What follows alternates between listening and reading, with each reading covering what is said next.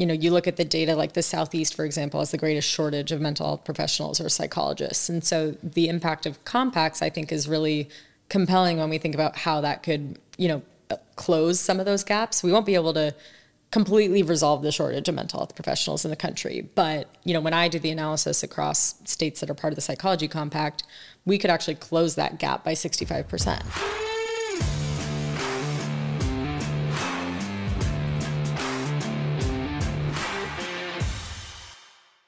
Hey, what's up, guys? Spencer Smith here, host of the Self-Funded with Spencer podcast, sponsored by Pareto Health, ClaimDoc, and PlanSight. Enjoy today's episode. All right. Well, I think we can even talk about all the snafus that happened this round, but I'm here with Megan Rozanski, who is the co-founder and the CEO of Mind and Match. How are you, Megan? Thank you for traveling. Good to see you. Doing great. Glad to be here. Thanks for having me. Awesome. Well, so we're going to talk about, I think, mental health, behavioral health, those type of things, but I want to lean on you real quick to position what is today's episode going to be fully about before we get your bio. Yeah, so we're Mind and Match, and we are building a direct contracting network of mental health professionals across the country so that we can match anyone, anywhere with their best fit mental health professional. Okay. Well, so mental health, we're going to get into kind of the why you think the self-funded sector might be the most appropriate, why are we looking at direct contracting, all those fun things. But I'd like to have the audience get a chance to get to know you. We've covered coffee, and then you hung out with me an extra hour, which I forgot to book the studio. That's my fault. But Megan, tell me about, where you grew up, went to school, all that fun stuff. Yeah, absolutely. So I grew up in San Diego, Southern California, so I will always be a California girl at heart, but went to school on the East Coast and kind of spent most of my adult life out there ever since. I went to Duke University for undergrad, studied public policy, really thought I was going to be a civil servant, work in the government. I've always been very mission oriented, so was really drawn to public service. But after interning in DC for a couple summers at the Department of State, I was like, government moves pretty slowly. And I wanted to better understand how the private sector would make some decisions that I saw in the government. Well, so what drew you to, do you have anybody in your family that operates in the public life, or, I'm curious about the track there. Yeah. I think it was just always growing up. Like, I realized I was very blessed to grow up in Southern California, but recognized that there were a lot of larger issues in the world and was thinking about how could I make an impact on that with my life and education and career. So was really interested in foreign policy and public diplomacy, how we kind of shape narratives around the world or perceptions of the U.S., even, in a non-military sense. And so that was a lot of the work I did at the State Department. What did you think you wanted to do within the realm of public policy that you were going to effectuate there? Yeah, I really thought for a while about being a public diplomacy or public affairs officer, going into the foreign service and traveling the world, or going into the civil service and working as, a country liaison or lead within the State Department. But I think I was just really struck by, after interning in DC, about, there's a lot of funding that's being put into these programs. And I was curious about how the government would measure ROI on those, and was like,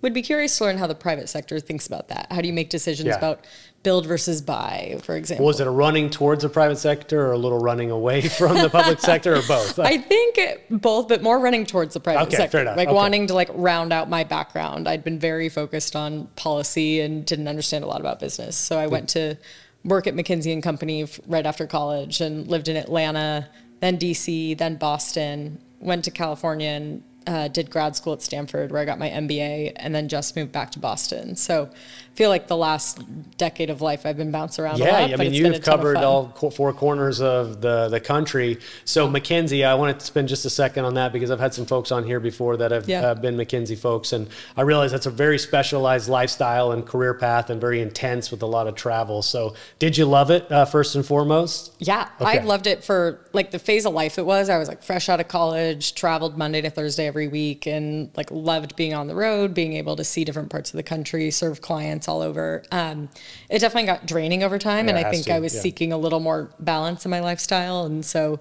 was looking to ramp down travel and also just own more of what I was doing.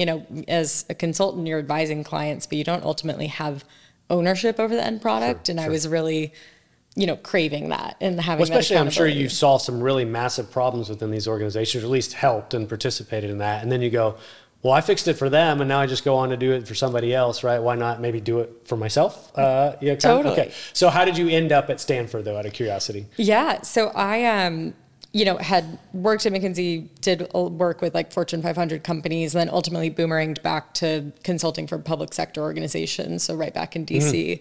And kind of this time looking at it from the outside in, and just again was really struck by how fast technology was developing outside of the government. Meanwhile, we were talking with public agencies about how do you migrate from on-prem to the cloud? And I was like, wow, like this is so far away from where AI and machine learning is. Yeah. So I was really more drawn to the startup world and understanding how really innovative smaller companies were trying to break into the government and the impact they could have with technology they developed in the private sector.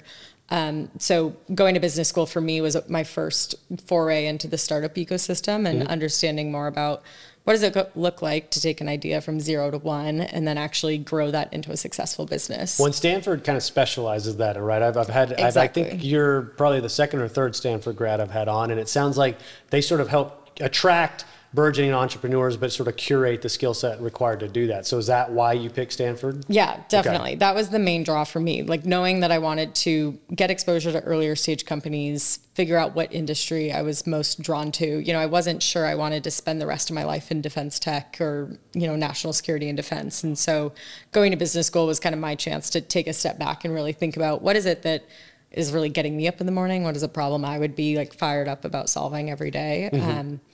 And having the space and time at business school to reflect on my own journey, that's really when I realized like mental health was the biggest part of my life over that decade. And I was really, passionate about fixing some of the challenges that I encountered that I realized were systemic and not just unique to me. Yeah, that's interesting. That's a very common through line. I've had dozens of entrepreneurs at this point on the podcast. And what I've discovered is a majority of them, like yourself, seem to be solving a problem for themselves simultaneously to realizing there's a market or there's a bigger need for that outside of themselves, and they go, oh, this is a business, right? Yeah. So whether they intentionally chose that path to create a business or it sort of pulled them into it, they were starting with their own problem and then started to scale it from there and realize there's an application well beyond themselves. Like, I guess that rings true for you as well. Yeah, 100%. And I think just reflecting on, my own lived experience and working through, my story when it comes to mental health is I experienced sexual assault in college, and that was a really difficult experience, obviously, but didn't really start seeking treatment for it until years afterwards. Okay. And so had been on, trying to find a good fit therapist who understood my needs while moving, between North Carolina, Atlanta, DC, Massachusetts. It meant that I had to find a new therapist every time I moved. And so I couldn't get that continuity of treatment. And even though I had some of the best benefits at the time through McKinsey, I just still struggled to find a good fit clinician who took my insurance, understood my needs, all that, and really thought that was just a personal issue. Like, oh, I must just be too picky. But when I kind of stopped and looked back, I was like, no, like this really is just a difficult process to find a good fit therapist, even though there's great research out there about what makes a good fit. So was just really had this idea of, could we build a better, different search experience that's, feels more like a Netflix or TikTok that recommends something to you as opposed to calling down a directory to find someone. Right, phone book or Google. I mean, Google at this point. Well, the government's probably still using phone books to create that directory. But I'm very sorry to hear that story. I'm curious, what was your perception of mental health maybe prior to that event and then after? Did you ever seek care prior or for any other reason? Or Pareto Health is the manager of the largest employee benefits group captive in the United States. And it's also now the main sponsor of the Self-Funded with Spencer podcast. I chose to partner with Pareto Health for three main reasons. Number one, their dedication to improving the world of health benefits. Number two, their mission to reduce volatility and to make self-funding simple for mid-sized employers. And number three, the strength and scale of their program. With over 2,300 member groups and more than $1 billion of stop-loss premium under management, Pareto Health is the most robust solution of its kind in the country, period. Stay tuned for more information because I'm sure I'll be featuring them on an episode of the podcast very soon. Visit Pareto Health at paretohealth.com or follow them on LinkedIn to stay up to date on the latest news and developments. Or no? Yeah, honestly, I think like many trauma survivors, I just suppressed it for a very long time. And then, was at work and started experiencing what I thought were anxiety attacks about like the stress related to work, and came out later to learn that they were really more like PTSD, like flashbacks that I was experiencing. And they got to the point where they were pretty debilitating. And I was just kind of realized like, okay, this is at a point where I need to seek out treatment and help. But that was a very hard conversation to have with a manager about like why I needed to take time for therapy without disclosing too much. So it was a very difficult time, but I'm extremely grateful to managers I had who made time for that. And I think that's why I'm really passionate about mental health at work, having lived that myself and, you know, wanted to be able to stay in the workforce, not take medical leave, build, you know, space for me seeking treatment in the middle of my work week without having to step away entirely. So I'm very grateful to folks who allowed me to make room for that. Yeah, so it's amazing. I mean, just the taking something that's as painful as that, and then recognizing that there might be a way to transform that into the world, and then give back to other people, either whether a similar experience or a relatable experience, but solving a need. This is a mission. You know, we talk about a mission at our company today. It's clear you have a mission. Some people's their why is not as substantial as that, but you know, I think it probably undergirds what you're going to do for the world. And so I applaud you for turning that around and taking the power back that way. When did you meet your co-founder? It was what was her name again? Aditi. Okay, so Aditi, when did you meet your co-founder? At Stanford, correct? Yeah, we met at Stanford. And to your point earlier about how it brings together entrepreneurs, like Stanford just has this phenomenal program where they bring together people across programs to essentially like work on a startup, and they kind of walk through like, what does it look like to do customer discovery, build a go-to-market, get out and test it. So we met actually through that class, both realized that we shared passion or had similar experiences and a shared passion for impacting access to mental health, and wanted to build a better search experience, like I said. And she had a background in computer science, was finishing her master's with a concentration on AI and machine learning. So she is total technical genius. I cannot understand half of what she does, but we had this vision of, you know, creating a Netflix-like recommendation engine based on existing research to actually say, you know, based on my preferences and needs, this is, you know, my best fit therapist, which research shows that the therapeutic alliance is as important to outcomes in therapy as whatever the modality is, whether it's... I have no doubt, right? Yeah. We were just talking about off camera, like in my desire to, if I could apply that same matching algorithm to a primary care physician, because I have a very special set of criteria I would look for in a primary care physician. I can see, you know, it's almost like you mentioned Netflix, Spotify has an amazing algorithm. I mean, I'm a believer, right? I used to think, oh no, you have a trusted buddy and you exchange bands, and like, oh, if you like that one, you'll like this one. Spotify has me down to a T. They probably know more about my musical taste than anybody in the world. Similar premise, right? To be able to take that criteria selection, your choice, maybe even choices that we don't realize we're making consciously, unconsciously, the algorithm likely, I'm sure, can pick that up, right? Definitely. Super cool though, but I love the balance between you co-founders, when it's not a solopreneur, but it's a partnership. These co-founders tend to have separate skill sets that stand alone, but then when you combine them together, that's where the business comes from. So do you communicate what needs you have, and then you communicate it to her, and she goes and comes up with it on screen? I feel super grateful. You know, it's rare, I think, in a technical co-founder to have someone like Aditi who truly just like understands the business fundamentals and how to, you know, how we make strategic decisions. She was I think a speech and debate champion in high school. And so she could give the pitch without me there. And so I feel super grateful to just have like a true thought partner who also, you know, leads all the technical side of the equation. And obviously she carries more of the lift on that end since I'm non-technical. But I do think our complementary skill sets mean that we're able to both build a really unique product and technology that will differentiate our platform and experience, along with, you know, understanding where do we fit into the broader healthcare landscape and how do we, you know, build a sustainable business. Well, when did you guys, was it in a classroom setting, or when did you discover that this actually is a business that we want to lean into and build?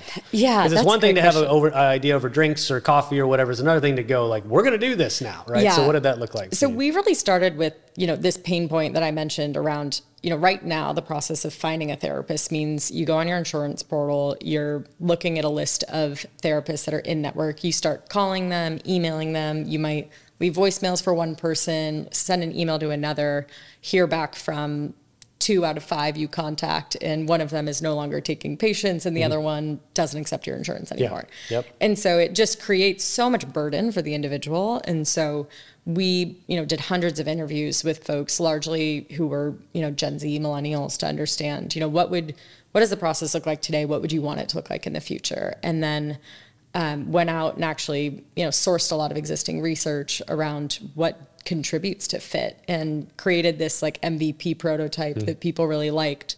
And we got minimum viable product. I know I come from that world too, so I know what you mean by MVP, but minimum viable product. So it's like the bare bones minimum that a business could be built upon, right? Yeah. And we just realized like we were both, having a lot of fun together, and really saw a lot of opportunity to change this experience of searching for a therapist, so that we wanted to build something that we wished we had when we were going through difficult times. And that was really the impetus for building Mind and Match. So after graduation, we joined the Neo Accelerator, which provided us with our first, venture capital financing, and really decided to pursue it full time. So Aditi walked away from a full-time job offer at Google to come work on this with me. And I walked away from other full-time offers, but we were just so excited about, the potential to impact people's lives and make this experience easier.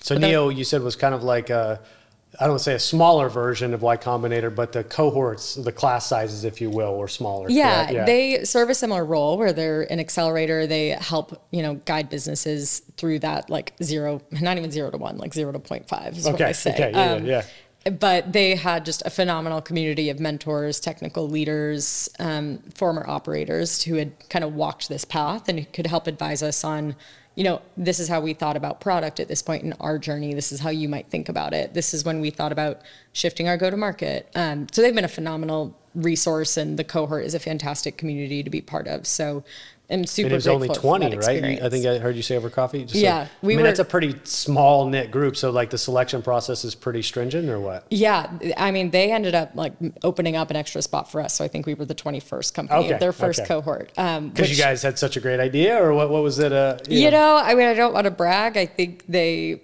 saw a lot of potential in the idea and in us, and was very grateful to them for doing that, and taking a chance on us. Like ultimately that's what an investor does, right? Yeah, that's cool. So when was this? Was that 2020? You said summer, or 2022? 2022. Right? Yeah. Okay. Cool. So then they sort of build you up, and then they say go out and go succeed, right? Totally. And I mean, there were a lot of pivots along the way, but I'd say fast forwarding, Mind and Match, launched really in April as a direct-to-consumer marketplace. And so we envisioned it as a better version of Psychology Today, where independent mental health professionals could list their profiles.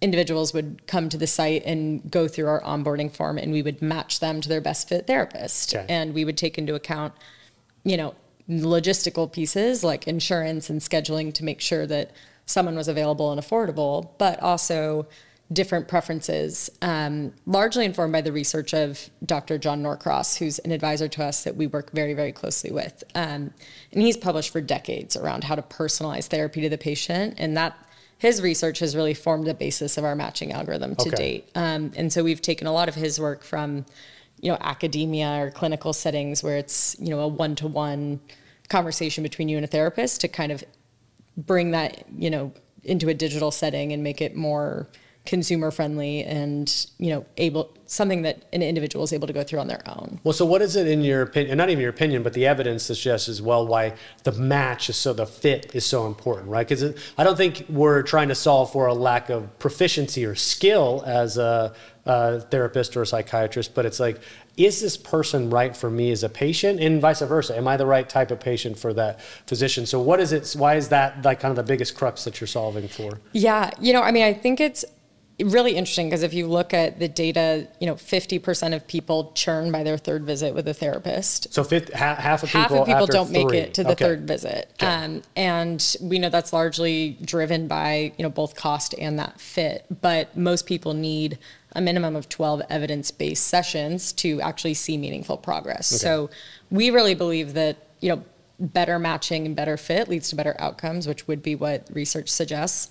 A lot of Dr. Norcross's research is around the role of preferences in that as well. How do you also take into account an individual's preferences for a therapist who, understands their unique needs or preferences related to their therapist's gender or cultural background, or even, more general questions like, do you prefer a therapist who will be more directive or allow you to take the lead? And a lot of our users have told us like those were questions they'd never been asked before and never thought about. But once asked, they said, oh yeah, I really do better when I have homework between sessions. And that is something I would really want to seek out. And so we just apply some more structure to that process to pull out those strong preferences and incorporate that into how many of those data points or criteria are we selecting? So right now the algorithm includes 24 academically validated features. So we kind of compile all of those pieces. I won't make you rattle them all. I won't go at all. The general categories are like your presenting concern or needs, your preferences for what it feels like in the session. So like I mentioned, directiveness is one, openness to homework is another, whether you prefer to focus on the past or, planning for the future or present even. The third big category is around the therapist characteristics. So as I mentioned, physical, like demographic style characteristics. Exactly. And then scheduling and finances as well. Is there one though that you think most people immediately go, I want a male or a female, or, something to that effect? It's really interesting. I do think, gender and racial or ethnic background are the two most frequently requested preferences that we see in the platform. And Dr. Norcross has shared that that's, backed up in his research as well, that that's most frequently requested. And I think the really interesting component is even just asking about someone's preferences has actually, been shown to increase patient satisfaction and the degree that they feel the process is personalized to them. Which is really significant if someone is starting to take that first step to seek treatment, that they feel that they're going through a process in which they will be seen and understood and cared for. And it's I could think, if I responded to a question and say, I don't really care about that particular criteria, the fact that you're even asking me that, I would appreciate, right? Definitely. And then so that way you feel like, hey, by the time I sit down with somebody, whether it's virtually or in person, that this person I think I can connect with, because I think that's probably one of the biggest things they're seeking out is some connection and somebody that understands and listens to them, but also might be able to empathize or relate to their situation as well. Definitely. It's just the knowledge that this person, meets my preferences and even understands my needs. Part of our platform today, we actually send a summary of an individual's preferences to their therapist ahead of time. And so that therapist has access to all this information about what someone would really strongly like or dislike in a therapist, and then can ask questions like, why is gender important to you? And that just creates so much interesting fodder for, an intake visit that goes beyond, tell me why you're here. Have you been in therapy before? Like we kind of have all that information there. I know in my experience, it was always kind of frustrating to get to a new therapy intake and have to kind of rehash everything. Like, okay, this is now the third therapist I've seen because I've moved 3 times in the last 3 years. And so there is no continuum or for like the medical records themselves between those therapists? Certainly not that I have seen. And I think that's largely because, I believe the APA says 45% of psychologists are an independent practice. And so there's no kind of like standard of record keeping that you could share.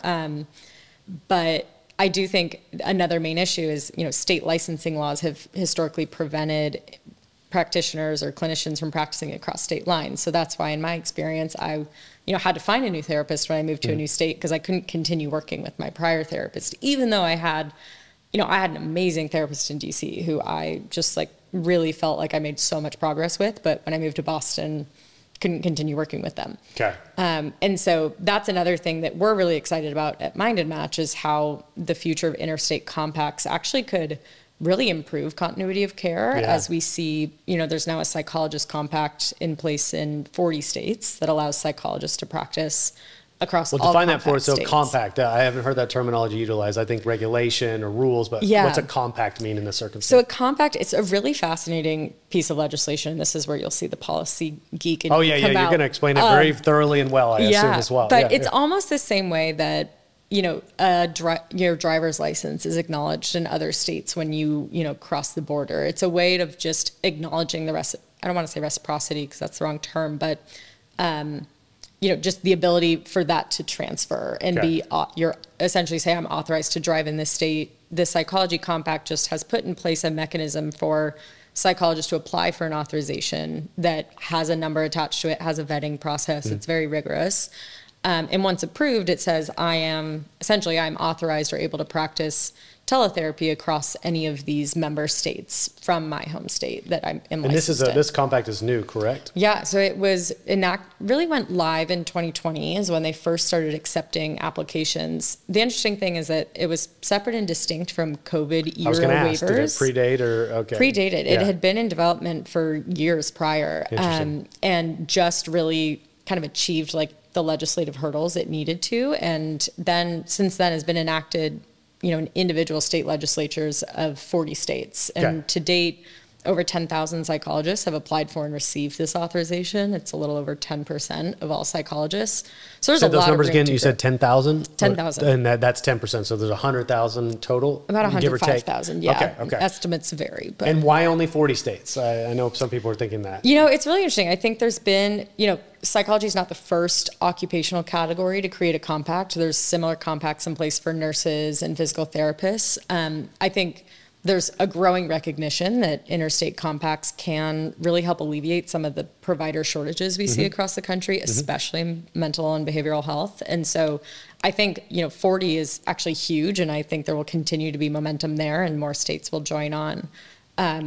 But it does come down to the individual state legislatures enacting this. So there's a lot of advocacy work that the compact and other relevant bodies have to do to kind of push for this legislation. Well, to me, at least this particular specialty makes sense to be able to transfer across state lines, especially telephonically or virtually, however you want to frame it. A physical therapist, that still is predicated on that person showing up, in person physically, right? Yeah. This makes sense. So I'm curious, why do you think it took so long for the compact to arise? PlanSight is a complete game changer in the world of insurance brokering. As a broker, you know how time-consuming and error-prone the traditional RFP process can be. But what if I told you there's a better way? PlanSight is the only end-to-end RFP solution on the market made specifically for benefits agencies. It's like having a superpower that gets you an average of 8 to 10 hours back per employer renewal per year. And the best part? PlanSight supports all carriers, all funding types, and all group sizes for over 20 different benefits. If you're ready to make your RFP process faster, more efficient, and more profitable, it's time to call PlanSight. Visit plansight.com now to book a free demo and discover the future of insurance renewals. Yeah, it's a great question. I mean, I think, one silver lining of COVID would be that acceptance of teletherapy has really grown in the provider community. At least in our work and in conversations and interviews with psychologists, we've heard many of them tell us, my practice is now hybrid or entirely virtual, and it allows me so much more flexibility where I can set my hours, pick up my children. I don't have to pay for office space. And so, like I mentioned, given nearly half of all psychologists operate an independent private practice, it really just enables them to expand that. And also, kind of work with a different population. If you're serving a broader segment of the geographic population, you could really specialize your craft and focus on a particular niche, whether that's a population you're passionate about serving or a diagnostic area. One of the advisors we work with really has a passion for financial therapy. Okay. But in the kind of suburban area he's located, that's not a big enough catchment area. And so this compact allows him to essentially market himself more broadly and could actually build a full practice around that. But right now it's very difficult to actually communicate that niche across different platforms. And so Mind and Match was really developed as a way to help connect clinicians who have this ability to practice across state lines with patients across the country as this marketplace model I mentioned. Well, that brings to mind, I was telling you over coffee that I had the CMO of Hint Connect on, and they do DPC. Similarly, though, their job is trying to connect the patient need with the direct primary care physician. And if there isn't enough of a cohort of a population in a certain location for that one employer to fill the whole need, or that direct primary care physician is starting to try to build their panel, but need a pipeline, right? Yeah, they're definitely. kind of doing that. It sounds like, at least from the outcomes perspective, that's what you also are trying to do for therapists and the like. I love it, right? I think it makes a ton of sense. Couple places to go. My mind's sort of racing of what to ask you next. I'm going to ask you to confirm a stat first because I think it's interesting. And then I want to dig into Mind and Match, the user experience. I think that'll be really interesting to go to. But you told me the average person, it takes them 11 years from when they have some sort of event, or I don't know maybe you can describe it better, before they actually seek care. So what is that stat? From symptom onset to treatment, it's on average 11 years, and is kind of that has trended consistently over the last decade. Why do you think it takes people a decade to seek care? I think a couple of things. One being stigma. I think fortunately we're now talking about mental health more openly. So I do think that stigma is shifting, but in a patchwork way. I don't think in every industry or every employer setting, folks are as open to talking about mental health. Certainly like where I live in Boston, it's like and in the tech community, I think it's more acknowledged and accepted to talk openly about mental health. So I have felt very comfortable doing that. But I recognize not everyone does, for fear of discrimination or that it'll reflect poorly upon your performance, which unfortunately, like studies do show, we still have bias against it. So I think that's one. I think the second would just be access challenges. And like I mentioned, the majority of Americans live in what's designated as a mental health professional shortage area. And so we do struggle with connecting people to care. And I think that's where, between stigma and access challenges, that's really meant that folks will say, oh, I'll just wait until it gets bad enough. But I think we're now at a point where we as a society are recognizing we can't wait until it gets bad enough. And how do we get people into care sooner? When is the shortage a result of not enough doctors, or is the shortage a result of the geography constraints, or both? I would say it's both. And I think it depends on like which category of clinician we talk about. Delineate psychiatrists and psychologists for me real quick. So psychiatrists are MDs. They have gone to medical school, completed residency, have a specialty in psychiatry, and they are able to prescribe medication to individuals. Psychologists are PhDs or PsyDs in clinical psychology. So they have also had extensive training and are licensed by their state psychology boards. But they cannot prescribe medication. There are some states now that are moving into that, but for the most part, not. A psychologist typically cannot prescribe, SSRIs or other controlled substances. Okay. But then in terms of like, if there's 105,000 total, right? Which has roughly 2,000 per state. I'll do my math real quick. Then if I'm in certain areas of the country, though, there's a much higher likelihood that I have enough of a pool to access. But I might be in a very rural area in a rural state where that may not be the case, right? So then geography becomes an issue, correct? Definitely. Okay. And I think that's where, like when, you look at the data, like the Southeast, for example, has the greatest shortage of mental health professionals or psychologists. And so the impact of compacts, I think, is really compelling when we think about how that could, close some of those gaps. We won't be able to completely resolve the shortage of mental health professionals in the country. But, when I do the analysis across states that are part of the psychology compact, we could actually close that gap by 65%, which is huge. Okay. And so that's where I get really excited about how do we, I really believe this is the future of teletherapy, and that the future will be practitioners practicing in an interstate capacity. How do we then enable that at scale? And right now the system is not set up to enable that. And that's what we're trying to meet the need of. I would say, but going back to DPC too, the corollary I see there is the fact that DPC is solving for the physician side, where their quality of life is suffering and we're not attracting enough people to primary care in the first place. Maybe you guys could have a similar impact. Maybe there are some limitations to the current model, but if you guys take away some of those constraints, now this does seem like a profession that somebody would go to, because I'm connected with the right patients, because I'm seeing progress, and I'm fulfilled as a clinician as well. I could see you guys having that kind of impact. Totally. And I like to say, like the dirty little secret is that therapists have their favorite clients too, whether it's like a particular area they want to specialize in, or a population that they identify with and really care about serving. We work very closely with an advisor who specializes working with Latinx and BIPOC individuals. And so if she is able to expand her catchment area to exclusively focus on that population, like what a gift that is to why not? If there's a demand, both sides of the equation, why not, right? I think if you're taking away geography as the limiting factor, then all of a sudden people have access to the pool they want to work with, and then I, as a patient, have access to a doctor I want to work with. Everybody's happier as a result of that. The challenge we found is that there just hasn't really, the systems haven't been put in place, or the structure hasn't been put in place to allow clinicians to get reimbursed for that. Right now, commercial payers don't recognize this authorization. They don't? No. Okay. And there's some efforts to educate payers and, the BUCAs of the world about what this authorization means.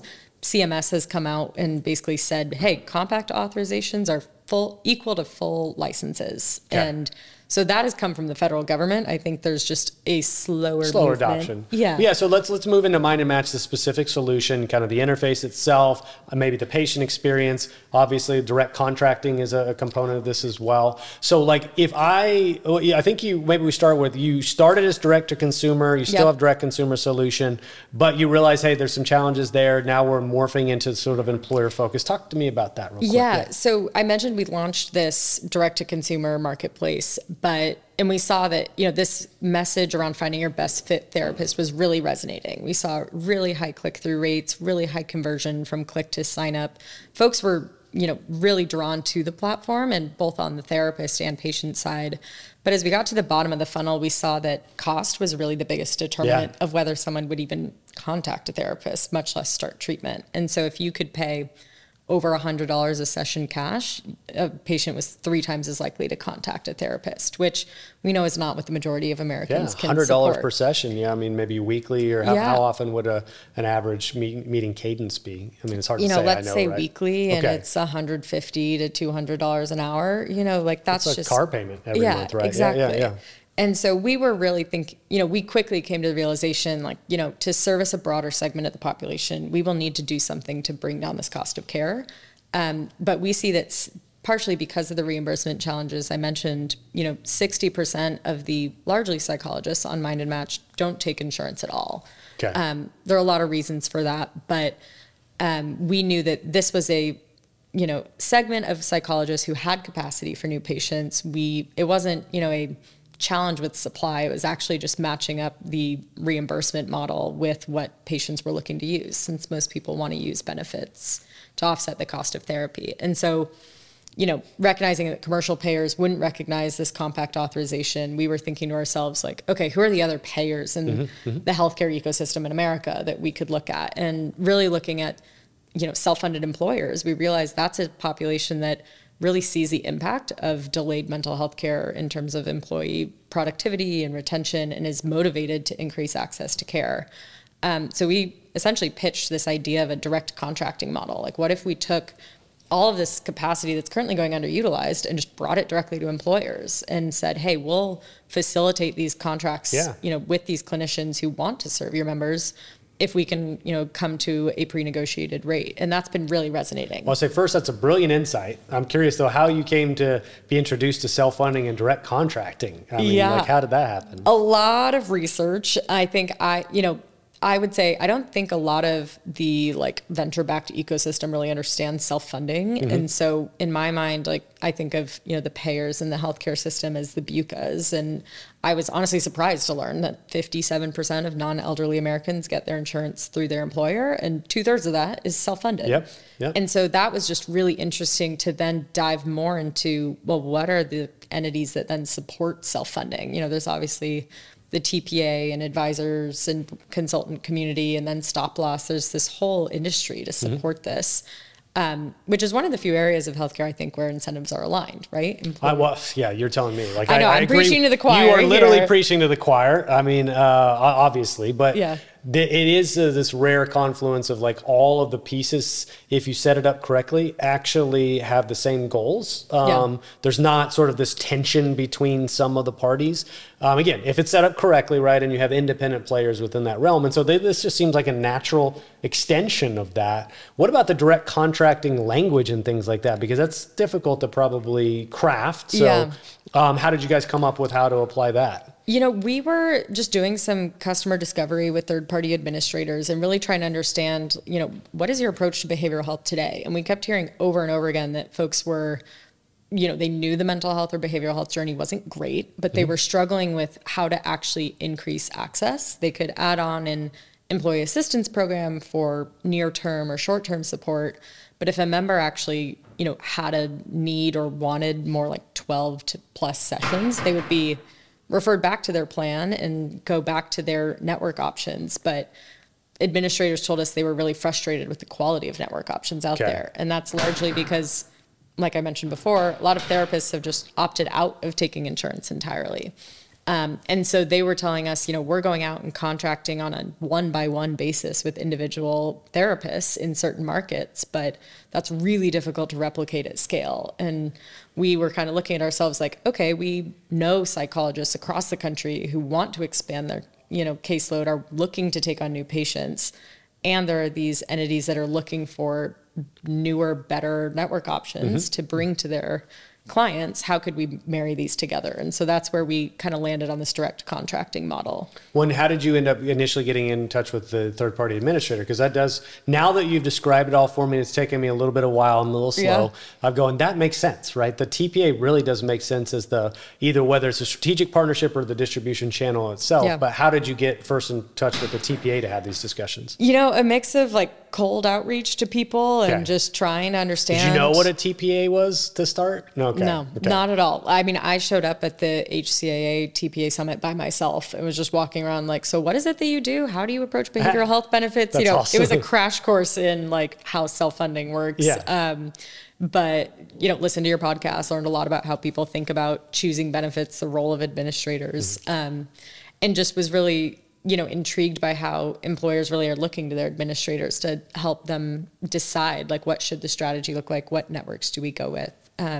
So I would say it was just a mix of, cold outreach and just having as many conversations. I can tell you that mental health, behavioral health is a category we're exploring pretty considerably, recognizing its impact on not just mental health alone, but the physical components of that, right? Yeah. The development of chronic diseases and illnesses where it manifests physically as well. It's something that we at Pareto are exploring too. Probably talk later about that.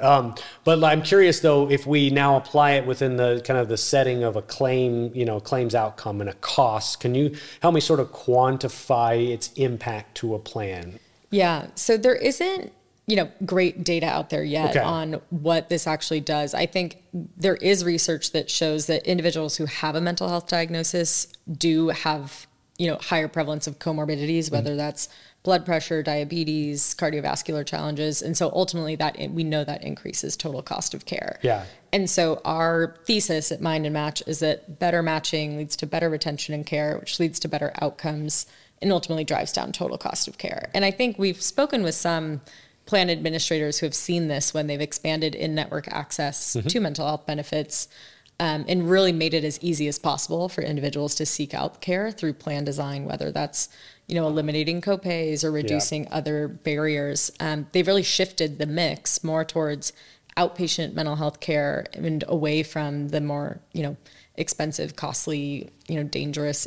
We haven't even addressed that, but I presume obviously this can help bring the total cost down, right? Not necessarily who's paying for it, which the employer through that direct contracting would be the payer, but does it, because it's not required to be in office, I don't know what other expenses and overheads related, is it less expensive to deliver as well, or maybe not? Yeah, I mean, it's from the clinician standpoint, it certainly is. Not paying for office space. I think there's continued conversation around what does parity look like in terms of telehealth versus in-person reimbursement. My perspective personally would be, I'd like to see that continue to be, at parity, that telehealth is a, accepted modality that has been shown to be as effective as in-person therapy for the majority of mental health diagnoses.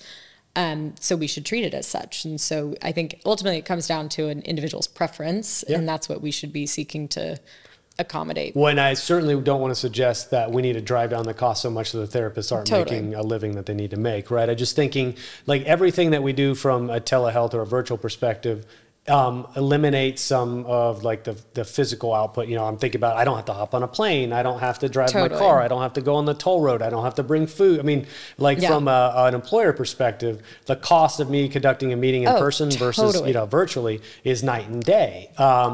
As long as the outcomes are still optimized, right? And I don't think you're ever suggesting that somehow I'm getting a compromised level of care. ClaimDoc is a medical claim auditing and member advocacy company. We provide fiduciary services to employer-sponsored benefit plans, and allowing them to create an environment where we ensure that the benefit plans are being charged in a fair and reasonable basis. My business is basically people, and it become a real simple transition. We thought it was going to be far more complex. I've saved, we'll say, hundreds of thousands of dollars. I could not say enough about ClaimDoc. Yeah, certainly. And I mean, I think it's really interesting. So there was a really fascinating Kaiser Family Foundation survey that came out about employee use of benefits. And in the last year, this was in 2022, 46% of those who said, self-described as in fair or poor mental health said they couldn't get mental health care, even under employer-sponsored benefits, as opposed to 12% of those who said they had good mental health. So clearly there's, a gap there with folks who really need care aren't getting it. And when the survey then, asked why, the top 3 reasons were not being able to take time off of work or from school, not finding a provider they trusted, and the cost of care. Which I would have expected cost of care to be number 1, most frequent, and it was not. Okay. Those were the top 3, but it actually came in 3rd. And so that was really an interesting insight, where telehealth can really reduce the time required to travel to a doctor's office, go to the appointment in person. If you're working from home, you could take it from home and be online in another hour. Obviously, it's a little jarring, but it's doable. And then as far as finding a provider you trust, like that's really what we're trying to optimize for at Mind and Match, is really moving beyond just like, what I like to call telehealth 1.0 of here's access to a mental health professional on demand, available for you when you need it, to actually personalized mental health care, or what I like to call telehealth 2.0 of how do we actually personalize that to the person and make it really unique to your needs and your preferences. Well, not to mention the telehealth delivery model allows for more immediacy of care, right? Because I think, obviously we talked about that stat. It takes 11 years to access care from the onset of symptoms, but that's not because I didn't know how to find a clinician at that point. However, there are circumstances, right, where I'm having a panic attack or an anxiety attack, or I am really in a crisis state. And I need somebody, and I call, and it's like, well, we can see in a month, right, or 6 weeks, right? So this allows that to be immediately in the time of need delivered, correct? Yeah. And we're not necessarily right now set up to support like the 24/7 care model, but I think by bringing a new population of cash pay providers into the ecosystem, we can increase the likelihood that you can get into an appointment within the next, 2 to 7 business days, let's say, as opposed to having to be scheduled out for a month to find someone who's in network with, your existing. Yeah, so not necessarily crisis care, but hey, I've had depression issues in the past. I'm starting to feel it come back on again. I know I should talk to somebody, but I can't wait 6 or 8 weeks, right? Just again, like reducing that turnaround time to actually access somebody. Totally. Right. And in so many user interviews we've done with folks, to learn more about like, what is it that led you to like take this step to try out Mind and Match or connect with a therapist? It's like, I just hit this tipping point where I just knew I needed help. And we want to just capture as many people in that moment as we can. And if there's any barrier in the way, whether that's I have to, call 10 different providers and wait 48 hours for them to get back to me, or email me back and then track those responses, those just create more barriers to, ideally, what we're building now is that someone can go onto Mind and Match, see their matches, and then book an appointment directly with that person in that moment. And so they know it's scheduled, it's on the calendar, and we're eliminating all of that kind of all of the barriers that could just dissuade. Well, especially you touched on it earlier. I want to come back to the fact like you can design the plan around this too to incentivize the utilization. I think incentives, right, are what motivate most people to make certain choices. And if I perceive even a $25 or a $50 copay as an impediment to seek care, I might choose not to based on that expense. If I, as an employer, can offer this at a $0 copay or a $20 copay, anything you can do to drive down that barrier to entry increases the likelihood of utilization. And I think theoretically, you would want this utilization before it got to a really crisis state. Yes, definitely. And I think that's, ultimately the trade-off. It's like, okay, you'll likely, an employer who's really expanding in network benefits or access may see increased utilization in the short term, but in your overall total cost of care or inpatient or intensive outpatient claims, like you should see that go down. And we, obviously haven't collected the longitudinal data to be able to demonstrate that, but that's where we're trying to go. And we want to be able to demonstrate, over time that we can provide, better matching leads to better retention, better outcomes over time, and ultimately connect that to total cost of care. Well, and I could continue to ask you a lot of technical questions. I love the execution side and the mechanics behind it, but let's sort of move towards, I guess, the end of the podcast here. The question I have now is like, in this state of your life cycle, what type of customer are you looking for today? Let's maybe speak to a potential customer right now. So our, ideal customer profile would be a third-party administrator who is frustrated with current network options when it comes to mental health access, is looking to bring additional capacity into their networks, and trying to essentially find a specialty behavioral health network. That's the need we're trying to fill in the near term. And we view, TPAs that serve mid-sized employers, so 200 to 999, as our target demographic that we don't think has been served by existing solutions. And we know that 60% of that employer segment hasn't yet added virtual providers to their networks. So we see that as evidence that this is an underserved segment. Folks might be, currently, using a stopgap solution like an EAP program, but we really view ourselves as something that can integrate with the plan and really expand access to care. And I really think this will continue to be more important as there's more dialogue around what enforcement of the Mental Health Parity Act will look like. That's, gotten recent scrutiny, and the Biden administration proposed some new rules, including, how enforcement under the Department of Labor will look that, the comment period actually just ended today. So I think we will see a lot more focus on parity of in-network access for physical and mental health benefits, which right now is pretty abysmal. Like, folks are 5 times as likely to go out of network to see a mental health professional as they are a primary care physician. And so I think that's really where we'll see more focus on not just access to benefits, but in-network access to benefits. And we want to be position ourselves to help support that. Absolutely. And then is there any sort of size limitations or the profile of the employer that matters to you guys? No, I think we're best, equipped to support employers that have, either geographically dispersed members where we can be a singular network that can support all of them, or a membership that might be located in a geography that has a particularly acute, mental health provider shortage. And we can essentially bring this network of psychologists who can practice across state lines to bear in that geography and really bring net new capacity to that system. Is there like a geo access report that you could run for those, geographies? Okay, we could do that.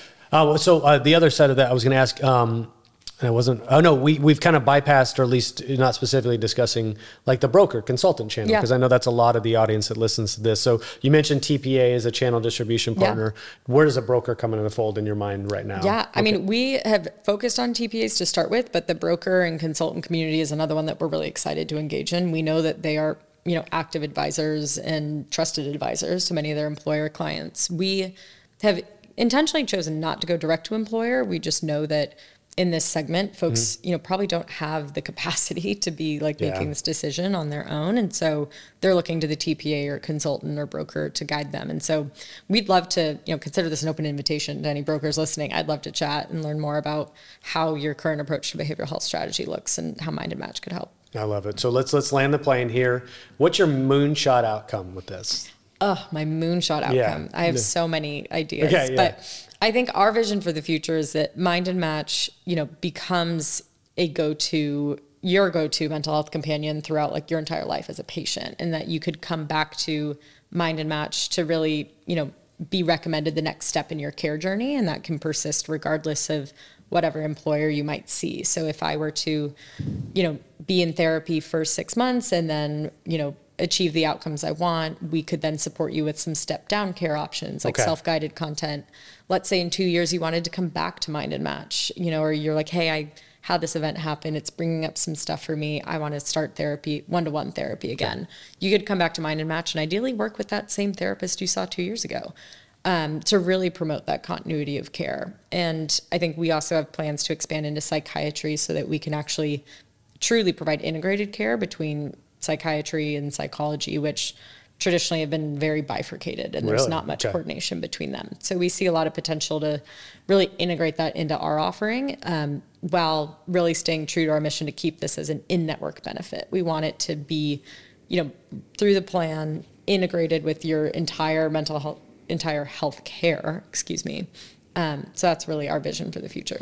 Yeah, and again, I'm sitting here just there's so many paths I want to continue to pursue, but I don't want it to make it a 2-hour podcast and lose half the audience. What I was going to say though is, I would love to see sort of that correlation drawn between the mental health and the physical health side, right?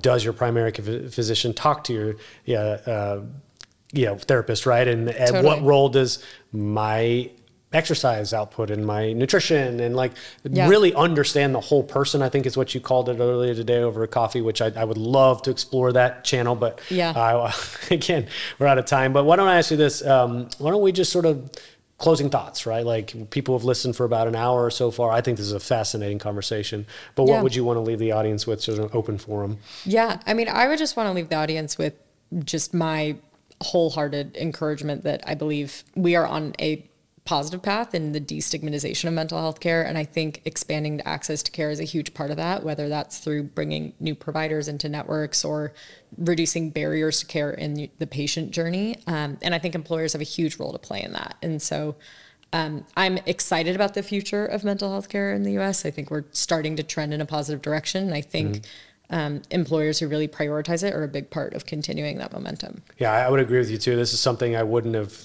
discussed a couple of years ago, not because I didn't want to, I just wasn't a topic that was coming up regularly. I can certainly tell you it's coming up all the time right now. So I wish you the best of luck. Again, thank you for traveling down. Thanks so much for having me. I really enjoyed our conversation. It's probably going on 3 hours now total, but I appreciate you, and hopefully we'll have you back in a year or two and we'll do a retrospective of how that all went. I'd love that. Awesome. That sounds awesome.